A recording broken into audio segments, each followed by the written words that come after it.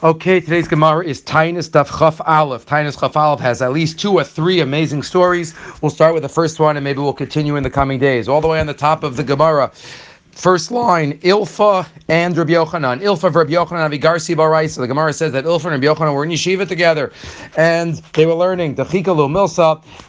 Things became difficult. They were poor. They had no money. Amri, they said, okay, Nekim and Nazel, Venevediska. Let's go and start a business and go into business and make a parnasav and a kain benafshin and fulfill in ourselves. Efes kloyeh b'chaevyon. We won't starve. Oslo osve tute guda re'iyah. What did they do? They were on their way back and they went and they sat under a rickety bridge. Chave kakarchi rifta. They were breaking bread. They were having a little picnic.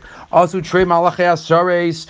There were 2 angels that were having a conversation above them. Shamir Rabbi Yochanan damar chad lachavi. Rabbi Yochanan heard the conversation that one was saying to the other one, Nishti alayu haiguda v'nikta little. Let's throw this bridge on these people. Why? Shemanichin chay olam haba v'oskim b'chay isha. They're leaving chay olam haba. They're leaving the shiva v'oskim b'chay isha. These were people who were roi to be the Gedolei Adar, and therefore they should still and sit and be learning in order to prepare to be the Gedolei Adar, and they were leaving. Amar le'idach shavkinu. And the other one says, no, leave them, don't kill them. Because one of them is going to become the Gadol Adar. Rashi, asil his gadel ve'ein zman alamus. It's not his time.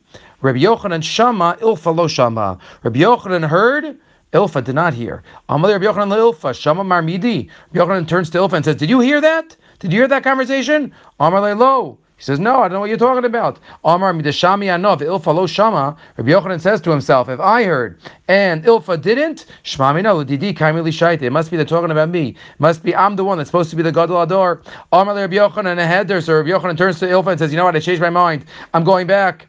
Okay, I'll always be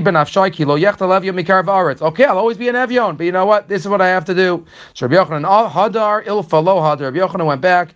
Ilfa did not. Adasa Ilfa, Malach Rabbi Yochanan. Even before Ilfa came to his destination, Rashi, Mimakam Shalach Sham L'Schora, Rabbi Yochanan became the Rosh Yeshiva, and he became the leader. Amrulo, and they used to say about Ilfa, he was so sharp. If he would have gone back, he would have been the Gadol Adar. Azal, and the Gemara says in 2 places, Tala Nafshi Beskari Desfinta. Sometimes Ilfa used to go on the edge of a boat, and number used to tell people to test him. People to give me a brisa, and I'll tell you where the source for that brisa is in the Mishnah. And if I can't, Nafilnami Iskari Desfinta Vetavan, I'll just jump off this boat and go into the water. This is the story about Ilfa and Rabbi Yochanan. The question some of the Bali Machshava ask is, the Gemara seems to a little fault Ilfa, so to speak. Why was it Ilfa's fault? He didn't hear the conversation. Only Rabbi Yochanan heard the conversation. What was the problem with Ilfa? And the answer is that really both of them could have heard the conversation. It's just that Rabbi Yochanan was turned on to the right channel, the right frequency.